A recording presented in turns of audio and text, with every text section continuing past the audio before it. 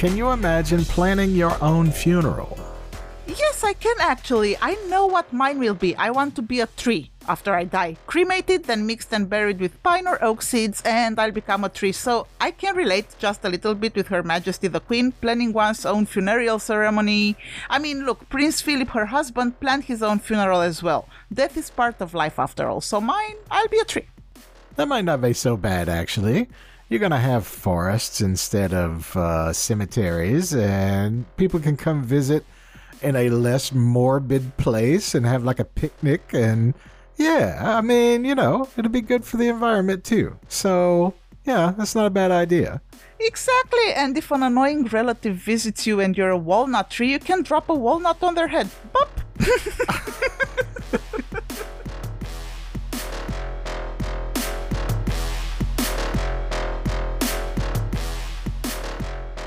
Hey everybody. Hey Sandra.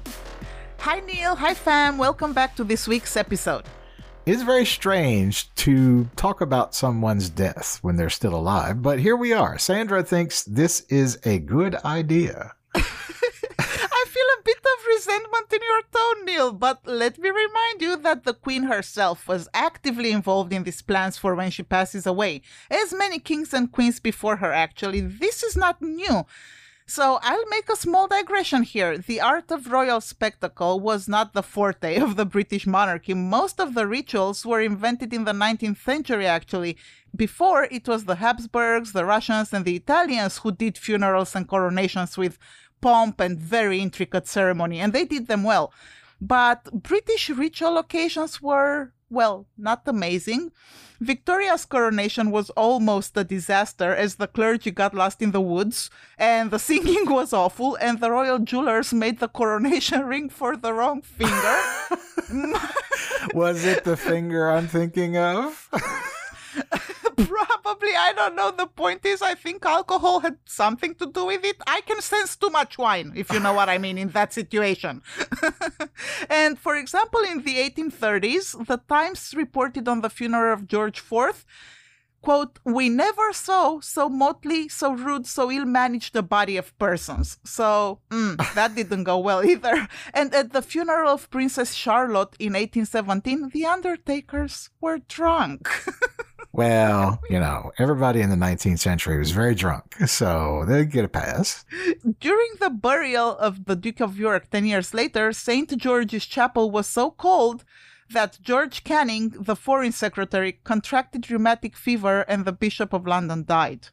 I mean, so you can understand why after those events, planning was really needed, extensive and thorough planning of these events. So it was actually Queen Victoria's son, King Edward VII, who is largely responsible for reviving royal display and pomp, the ceremonies we see now at weddings, funerals, and coronations.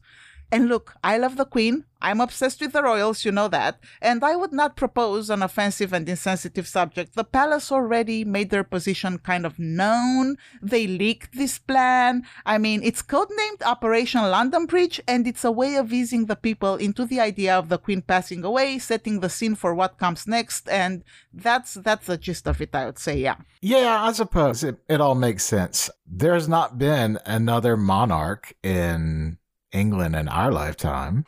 So this is going to be a new thing in some ways because there hasn't been one in such a long time, a passing of the crown.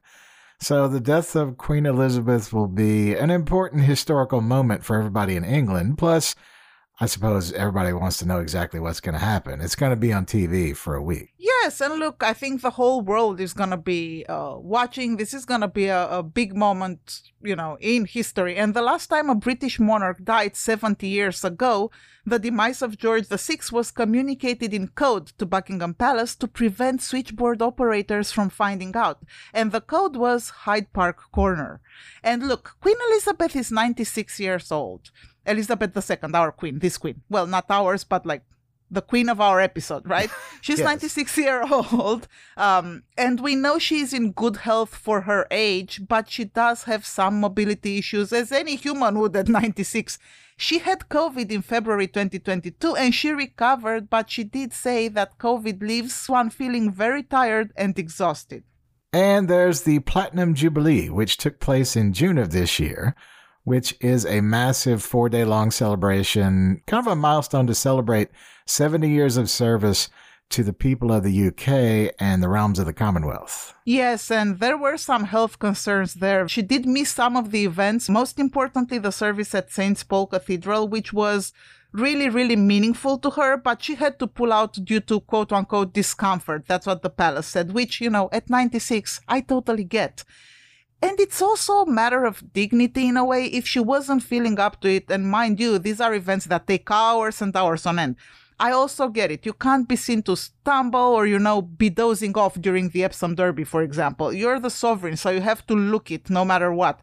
She was seen using a cane during an event at Westminster Abbey in October 2021. So ever since she's been using that cane, age takes its toll. If I'm alive at 96, I'm going to be insufferable. So you are insufferable. Yes, I mean, that's it already. So imagine what I'm going to be like in 50 years of constant sorrow added to the already 40-something years I have now. So that was probably the best choice to just go home. 70 years, that's a lot. And, she's been present and visible for most of that time. Yes, and I do believe she did a marvelous job in these 70 years. And look, no retirement either. That's another thing. Even now at 96, she does work every day. She still holds most of her meetings and duties as monarch, some of them online, some have been delegated to Charles, Prince of Wales, the future king. But all in all, she's still very active. She holds her weekly audience with the Prime Minister. Now it's Boris Johnson, but we'll soon see who replaces him, thank goodness. It's amazing to me that the British managed to find not just a version of Donald Trump to be their prime minister, but like in the British way, he is like a literary version of Donald Trump. He's like Donald Trump with a classics degree, it's just so British, isn't it? It is, you're right. And, but see, this is why I think constitutional monarchy is one of the best inventions, one of the best things to have happened to Britain, because look, you have these people that come and go, the politicians and the more distasteful ones, like Boris Johnson, but then you have the king or the queen, and they are always there to hold a little bit of class and style on top of, you know what I mean? Well, when you have a Boris Johnson, so it's brilliant, yes. Really. And speaking of, she had 14 prime ministers leading the government in the time that she has been the monarch, including Winston Churchill, who was her first prime minister. So that's quite a long time. 4 prime ministers were actually born after her ascension to the throne. Blair, Cameron, May, and our boy Boris Johnson, our big, wet, sloppy boy. And she outlasted 13 American presidents, from Truman to Trump. So, she might outlast the current U.S. president, too.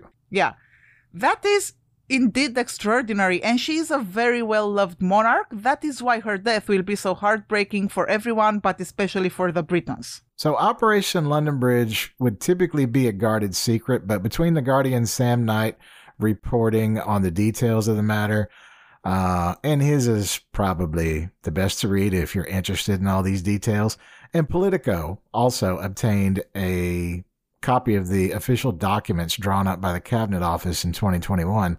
Everybody's got a pretty good idea of what to expect in the 10 days between the Queen's death and her funeral. So, Operation London Bridge, here we go. The palace envisions that the Queen will pass after a short illness. Her senior doctor, a gastroenterology professor named Hugh Thomas, will be in charge, and he's going to be controlling the access to her room and what information is being made public. If it is thought that her medical condition is declining, the palace will likely indicate that the Queen is unwell, but won't go into specifics. So they're going to give her subjects time to prepare for the news of her passing. You should clarify exactly who the palace is for the Americans who don't keep up with all this stuff all the time. The palace is Buckingham Palace, the home of the monarch. So when the Queen's condition worsens, there will be some kind of heads up, we will get bulletins. Sir James Reed, Queen Victoria's physician, announced 2 days before her death in 1901 that, quote, the Queen is suffering from great physical prostration accompanied by symptoms which cause much anxiety. And Lord Dawson, George V's doctor, issued a final notice at 9:30 p.m. on the evening of January 20, 1936, reading, quote, the King's life is moving peacefully towards its close. That's a nice way of putting that. Yes, I like that better than the suffering one. A few minutes later, Dawson injected the king with 750 milligrams of morphine and a gram of cocaine. That's a nice way to go, too. Enough to kill a person twice over in order to ease the monarch's suffering, but also to have him painlessly pass away in time for the printing presses of the Times, which rolled at midnight, which is, well, now we arrive at the problem. Is Britain is a country that is just full to the brim of opinion columnists. True, and look, it might seem cynical and cold, but the monarchy always planned these things because historically you want the nation to know as fast as possible. You don't want rumors and uncertainty, and you don't want the whole day passing while the king is dead and you can't print it. Back then. There was no online, right? So you also want the people to know they have a new king or queen immediately. It's essential. And what I think is important to mention here is that once the queen draws her last breath, the second she passes, Charles is king. His siblings are gonna bow and kiss his hands, and there is also Operation Springtide, by the way. That is the plan for Charles' succession to the throne. And although there has also been a debate about the title of Camilla Bowles, Charles' wife, Queen Elizabeth publicly stated in February 22 that she would like Camilla to have the title of Queen Consort. So Camilla will instantly become Queen Consort, not the Queen. And this is something that I also want to highlight. The phrase, the Queen is dead, long live the King, will be spoken by the close family as they'll find out first and then everybody else. That's a tradition for European royalties in 1774 when Louis XV died and the Dauphin, Louis Auguste, immediately became King Louis XVI of France. That's the phrase they use, the King is dead, long live the King. It's not offensive, it's not disrespectful. In fact, it reassures people that there is no power vacuum, no fighting over the throne, the country has a king or queen already, so things are okay. And well, in Louis XVI's case, not so long, so.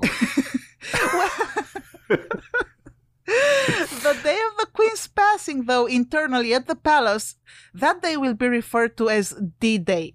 Each following day leading up to the funeral will be referred to as D-Day +1, D-Day +2, and so on. So this is what happens on D-Day. Immediately after the Queen's death, Sir Edward Young, her private secretary, will call and inform the Prime Minister of the Queen's death, and then civil servants will use the phrase London Bridge is down on secure lines.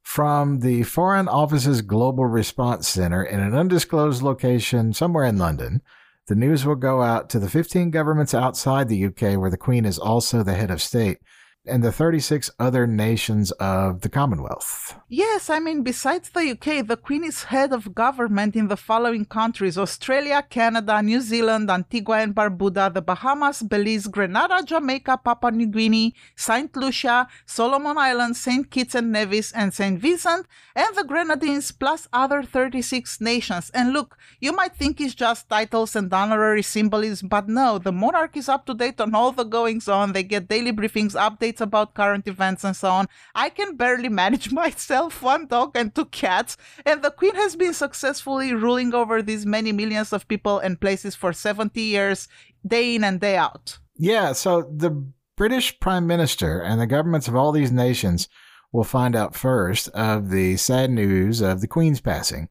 Then us, the rest of the world, and when the Queen dies, the announcement will go out as a news flash to the Press Association and the rest of the media simultaneously. At the same moment, a footman in mourning clothes will emerge from a door at Buckingham Palace and pin a black-edged notice to the gates. I love that. I love that they're going to combine all the modern technology and stuff, but also keep the old ways of doing it. I love that. As he does this, the palace website will be transformed into a somber black single page, showing the same text on a black background. The UK government website, gov.uk, will display a black banner at the top as well.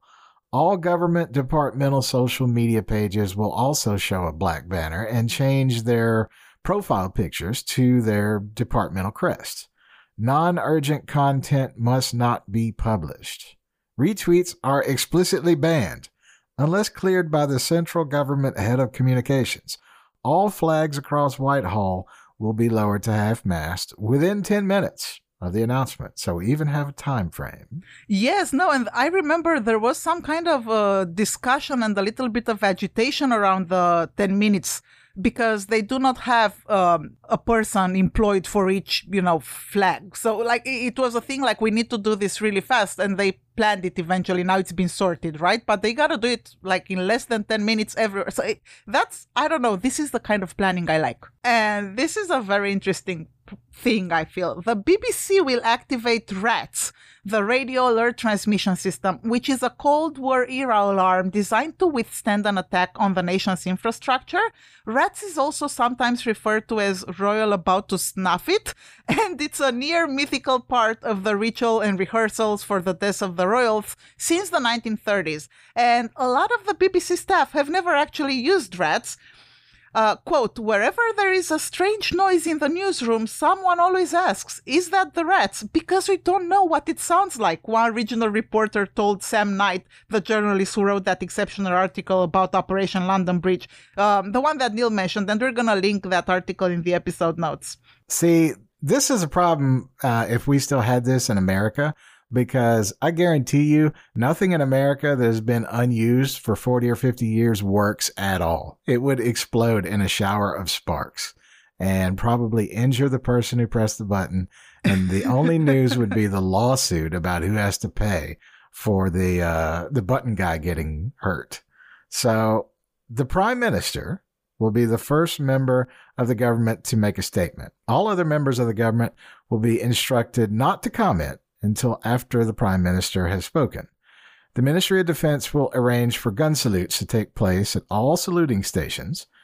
The Prime Minister will then hold an audience with the new king, and to ensure a smooth transition to the new official head of state, all members of Parliament will gather to swear allegiance to the new king as well. This was also done hours after young Queen Elizabeth's father, King George VI, died in 1952. So Charles will give an address to the nation at 6 p.m. There will also be an immediate service of remembrance at St. Paul's Cathedral, which will be attended by the Prime Minister. This service is planned in detail too, but will be presented as if it were spontaneous. Well, they're politicians, so I suppose they can act. All media will be ready. They've been planning this for years, as well for some very unexpected situations too. Like most of the British radio stations, for example, have music lists. Mood 1 is sad, and Mood 2 is the saddest. For 30 years, BBC news teams trained to perform mock storylines about the Queen Mother, for example, choking on a fishbone. And there was once a scenario about Princess Diana dying in a car crash on the M4. And, I mean, that's kind of... Yeah, that's a bit prophetic, huh? Yeah. The BBC has categories for royal death. Category 1 being the most sad, the gravest, and that's how the Queen's death will be covered. The anchors will wear black suits and black ties. Programs will stop. Networks will merge. BBC 1, 2, and 4 will be interrupted and revert silently to their respective indents. An exercise class in a village hall, a swan waiting on a pond, before coming together for the news. And listeners to Radio 4 and Radio 5 will hear a specific formulation of words. This is BBC from London, which, intentionally or not, will summon a spirit of national emergency. Because when you hear that, I mean, even to me, that kind of sounds, I've heard it in documentaries. So when they say this is BBC from London, it's like, oh, what's up? Yeah. But plans don't always go so smoothly. In 2002, when the Queen Mother really died, the background lights didn't come on because someone failed to press the button down properly in the studio. On the BBC, Peter Sissons, the veteran anchor, was criticized for wearing a maroon tie, but overall no major issues happened. The standards are really high is the takeaway, I suppose, for Operation London Bridge. Yes, and I think it's fair to say that no matter when and how exactly we'll hear about the Queen's death, we will all remember that day, where we were when we heard about it. When she dies, both houses of parliament will be recalled, people will go home from work early, and plane pilots will announce the news to passengers. And I mean, that is in Britain. I don't know the rest of the world, but I know for sure I'm gonna remember where I was. Yeah. I know she's probably not going to go on any international trips anymore, but what happens if she doesn't die at Buckingham Palace? So what happens if she's somewhere else? So what's the plan? Yes, so if the Queen dies abroad, a BAE 146 jet from the RAF's number 32 squadron, known as the Royal Flight, will take off from Northolt at the western edge of London with a coffin on board. The Royal Undertakers, Leverton and Sons, keep what they call a first call coffin ready for royal emergencies, and her body will be flown back home.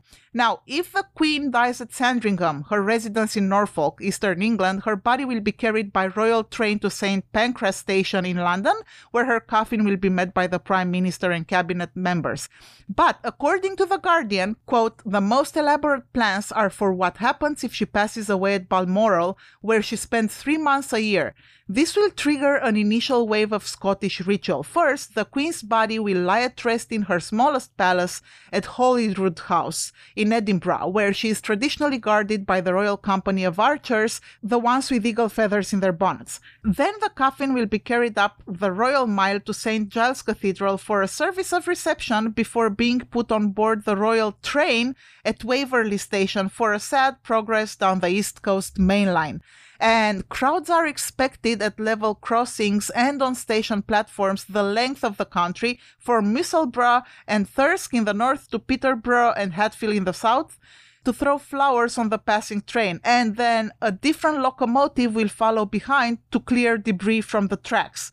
In every scenario, though, the Queen's body returns to the throne room in Buckingham Palace, which overlooks the northwest corner of the quadrangle, its interior courtyard, and there will be an altar, the pole, the royal standard, and 4 grenadier guards with the bearskin hats inclined, rifles pointing to the floor, standing watch. Staff will follow very detailed procedures by heart, and across the country, flags will come down and bells will toll. In 1952, Great Tom was rung at St. Paul's every minute for 2 hours when the news was announced.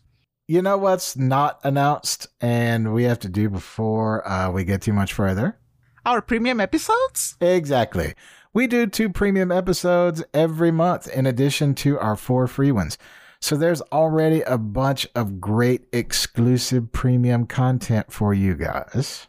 You can get these premium episodes by going to dubiospod.com and clicking the Become a Patron button at the top of the page, or by clicking the link in the episode notes. That way you can support us and the podcast, because we have no team of editors, no sound designers, and so on. It's just us, and we work on our episodes whenever we have a bit of time, on nights and weekends mostly. And not only do you get the premium episodes, but you'll also get our public episodes ad-free as well. As far as the funeral goes, the 18th Duke of Norfolk, the Earl Marshal, will be in charge. Norfolks have overseen royal funerals since 1672, but Prince Charles will still be able to decide some of the funeral details. He will, after all, be the king. Yes, so let's see what happens on D-Day +1, so the day after her death. The flags will go back up, and there are really 2 things going on. You know, we must understand, we have the death of a sovereign, and there is also the making of a king. And at 10 a.m. on the day after the Queen's death, the Accession Council, composed of senior government figures, will meet at St. James's Palace to proclaim King Charles as the new sovereign. So the proclamation of King Charles is what's happening, and this is also part of Operation Springtide. Early in the morning, the central window overlooking Friary Court on St. James's Palace eastern side will have been removed and the roof outside covered in red felt. After Charles has spoken, trumpeters from the Life Guards wearing red plumes on their helmets will step outside, give 3 blasts, and the Garter King of Arms, Thomas Woodcock, will stand on the balcony and begin the ritual proclamations of King Charles III. Woodcock's official salary of £49 7 pence has not been raised since the 1830s. This is for some reason, a coveted position. It's actually a massive honor. Yes, and I think that's why, they want it. Who gets to be there so close for the proclamation of a new king and play such an important role? You know what I mean? So yeah, and there will be an audience of billions for this moment. People will look for all kinds of signs, auguries in the weather, in the birds flying overhead, if it's raining, if the wind is blowing too hard or something, to try to see what the signs are for Charles's reign. I don't believe in any of this stuff, but for example, at the Queen's succession, everyone was convinced that the new Queen was too calm. Look, you can't win really as a woman. You're either too emotional or too calm. Ugh. But, she showed them all, didn't she? She did. And slight digression. So, in the Chronicles that Shakespeare based his plays on, there was a bit about how the Welsh king, when he was being pursued during his rebellion by Henry IV, was able to evade capture because the king's army got stuck in the mud for 3 straight days of rain. And it was determined because it rained for 3 days in England that clearly he is a wizard. So we will need to be on the lookout for the return of nefarious wizard Owen Glendower at this point in time as well. And by the way, it would be weird if it wouldn't rain for 3 days in England. Exactly. It's an island. It rains all the time. This is what we like to call in the business a poor excuse. But do you know what the plan for Winston Churchill's death was called? No, what was it? Operation Hope Not, which is also an apt title. Yes, look, I love all the code names, to be honest. But back to the proclamation.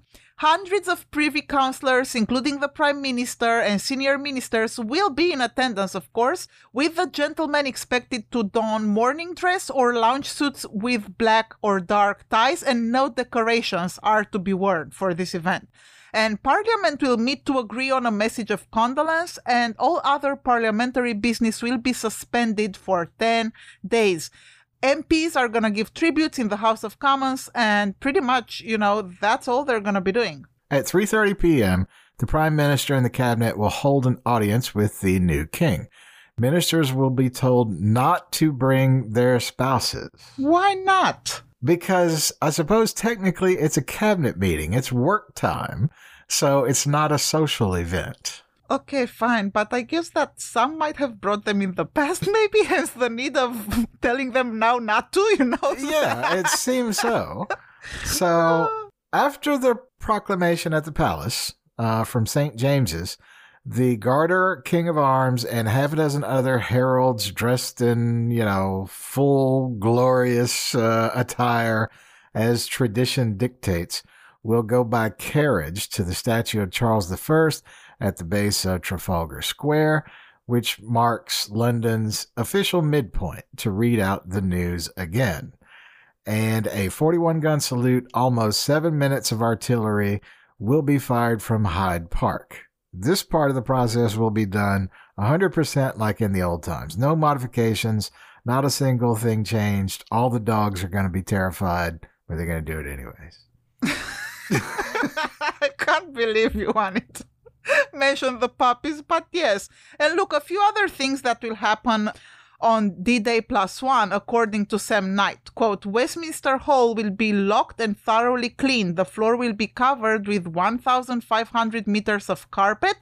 Candles with wicks already burnt in will be brought over from the Abbey. The streets around will be converted into ceremonial spaces. The bollards on the mall will be removed and rails put up to protect the hedges. There is space for 7,000 seats on the Horse Guards Parade and 1,345 on Carlton House Terrace. In 1952, all the rhododendrons in Parliament Square were pulled up and women were barred from the roof of Admiralty Arch. Nothing can be done to protect the bulbs, noted the Ministry of Works.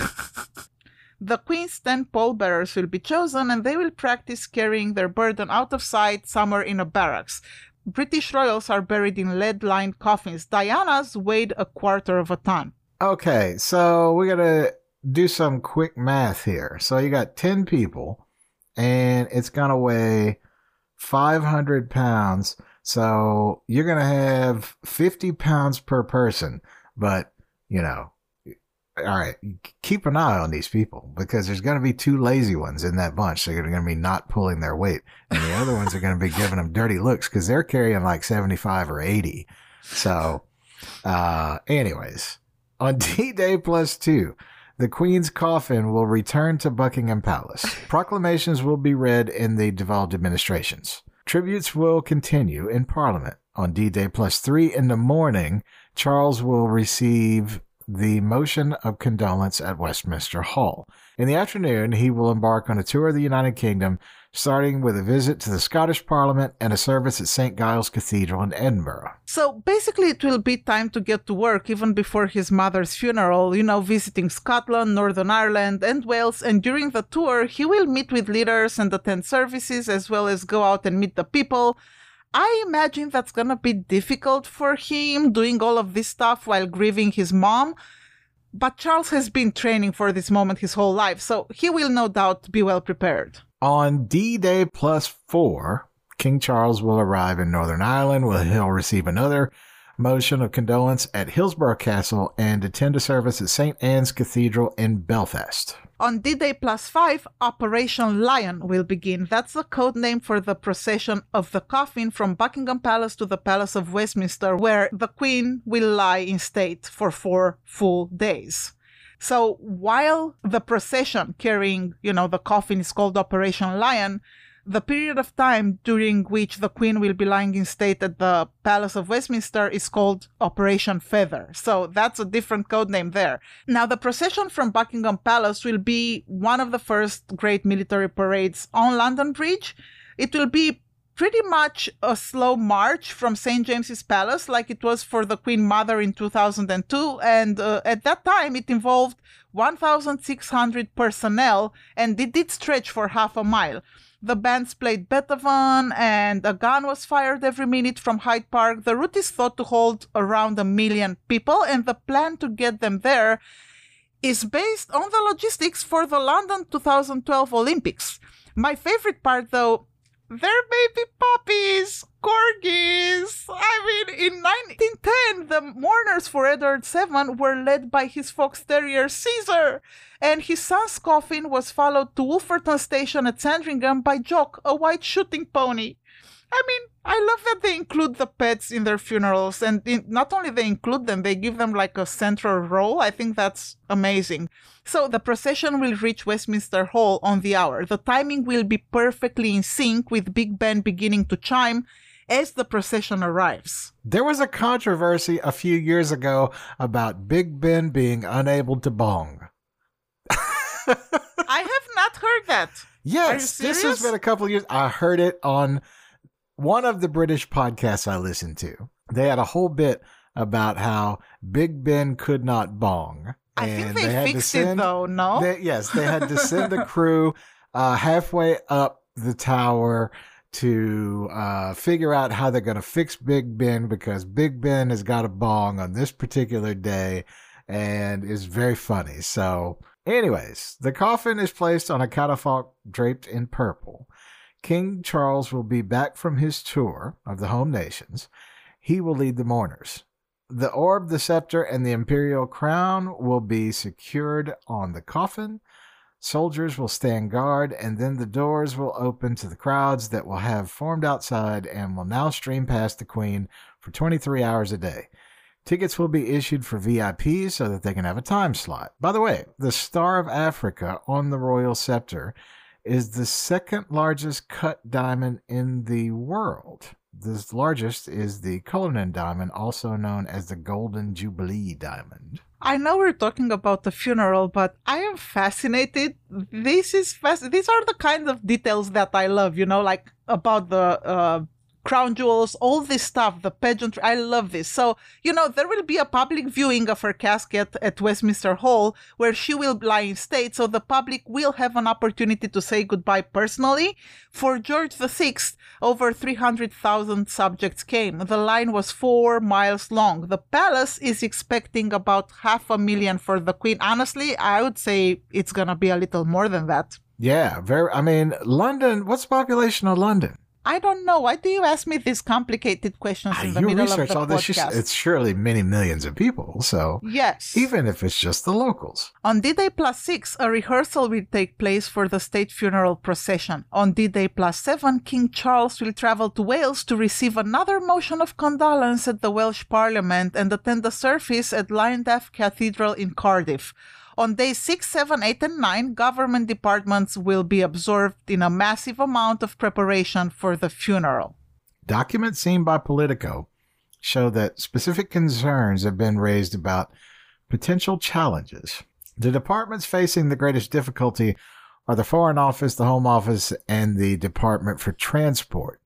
The Foreign Office is tasked with arranging the arrivals of heads of state and VIPs from abroad, with concerns also raised about how to arrange entry for significant numbers of tourists into the country should the Queen die during a possible spike in COVID numbers again. The Home Office is responsible for security arrangements, and the government's National Security Secretariat and intelligence services will be on high alert for any increased terror threat level. Maybe they'll have the fishy George Bush meter going on again. The Department for Transport has raised concern that the number of people who may want to travel to London could cause major problems for the transport network as a whole and lead to overcrowding in the capital city. Yes, one memo warns of a worst-case scenario in which London literally becomes full for the first time ever, as potentially hundreds of thousands of people try to make their way there, with accommodation, roads, public transport, food, policing, healthcare, and basic services stretched to a breaking point. Concerns have also been raised about the shortage of stewards for crowd control purposes. Well, maybe if Brexit were not a thing, there would not be shortages. Just saying. D-Day +9 is the actual day of the funeral, and everything will be closed in the UK, including the stock market, as this will be a national day of mourning. The nation will be silent. The state funeral itself will be held at Westminster Abbey. Yes, and at 9 a.m. Big Ben will strike. After that, the bell's hammer will be covered with a leather pad 7/16 of an inch thick, and it will ring out in muffled tones. The Queen will be the first British monarch to have her funeral in Westminster Abbey since 1760. And there will be about 2,000 guests sitting inside, and the television cameras are going to be discreetly placed in hides made of painted bricks, and we'll have etched into our minds certain images we're going to remember. Like the word mommy on the flowers for Diana from her sons in 1997. I still remember that to this day. Now, the distance from Westminster Hall to the Abbey is quite short, and the coffin will arrive at 11 a.m. sharp. The pallbearers will place the coffin on the green gun carriage that was used for the Queen's father, and his father, and his father's father, and the 138 junior sailors will drop their heads to their chests and pull. And then the tradition of being hauled by the Royal Navy is quite something, and it began in 1901 when Victoria's funeral horses, all white, threatened to bolt at Windsor Station, and the waiting contingent of ratings stepped in to pull the coffin instead.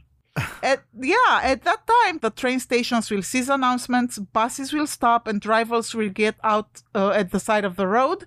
There will be a 2-minute silence across the nation at midday. Inside the Abbey, the Archbishop will speak, and during the prayers, the news media was asked to refrain from showing royal faces. After the state funeral at Westminster Abbey, the Queen's body will be brought home to Windsor Castle outside of London, where many members of the royal family over the centuries have been buried at St. George's Chapel.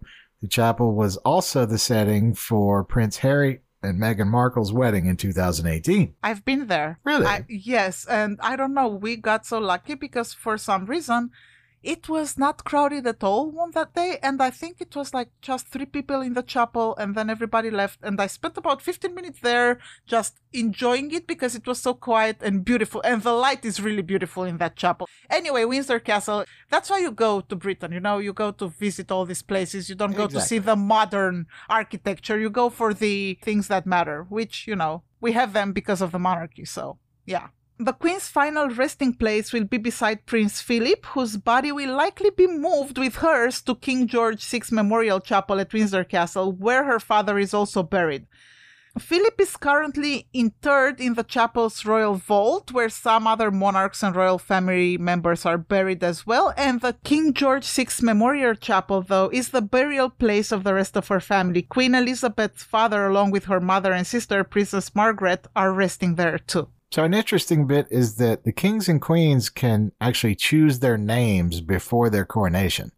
Queen Elizabeth's father, King George VI, was born Albert and was known as Bertie, but he chose to be King George after his father, King George V. Elizabeth had a far easier choice since her birth name recalls another of England's great queens, Elizabeth I. There had been speculation that Charles would choose a different name, perhaps George after his grandfather or Philip after his father, because the first two kings, Charles, were, well, associated with civil wars and beheadings. But chances are Prince Charles will keep his given name and become Charles III. Yes, and his coronation will probably happen about a year after the Queen's funeral for the obvious reasons. One, as a sign of respect, and second, it takes a very long time to prepare such events. And even though there is already a detailed plan in place for Charles's coronation too, it's still all very intricate and things must be, worked on carefully. And once Charles is king, the line of succession will obviously change too. Yes, after Charles becomes king, William will move up and take the position of heir apparent. Following Charles's coronation, William will assume the title of Prince of Wales in a separate ceremony that will happen after Charles is crowned. And the title Prince of Wales is traditionally given to the next in line to the throne. This would make Kate the Princess of Wales. But because this was Diana's title, she may opt for another out of respect for her late mother-in-law, as has Charles's wife Camilla, who is currently using her own title, the Duchess of Cornwall. The Queen's death would put William and Kate's children, Queen Elizabeth's great-grandchildren, second George, third Charlotte, and fourth Louis in line to the throne. Prince Harry will remain below them in fifth place, and there were some rumors that Prince William will take Charles's place, but that is complete nonsense. This is monarchy. Primogeniture is the rule since the Norman conquest of England in the 11th century. Kings simply pass the power to rule to their firstborn son. Now, it's also firstborn daughter. Male heirs do not take precedence over their sisters anymore, so it's been modernized, which is good. But yes, we will have a king, and that will be King Charles III, and only many, many years after that, we're going to have King William. I actually did not know that there was an equivalence between sons and daughters, and there was no preference given to male heirs. Yes, it used to be only the males, but they have changed it in the law. Well, Elizabeth I would suspect had a lot to do with that, yes. Yes, and look, my personal opinion, and I've said it before, I think that the constitutional monarchy is the best option to rule a country, if I am to be honest. And I think there's a good reason why the House of Windsor is the last European royal family to practice coronations, to have the whole show and magic on display. And they will probably resist and persist. And honestly, I'm all for it. You know why? Because I feel like we all need fairy tale stuff in our lives. And whenever a royal gets married and you have a coronation, I don't know, it's uplifting, it's beautiful. Plus, they bring a lot of money into the country. They earn their keep, so I'm all for it. I will give you that. There's a need for institutions outside of politics and finance, because obviously any sane person's respect for politics and finance should be zero.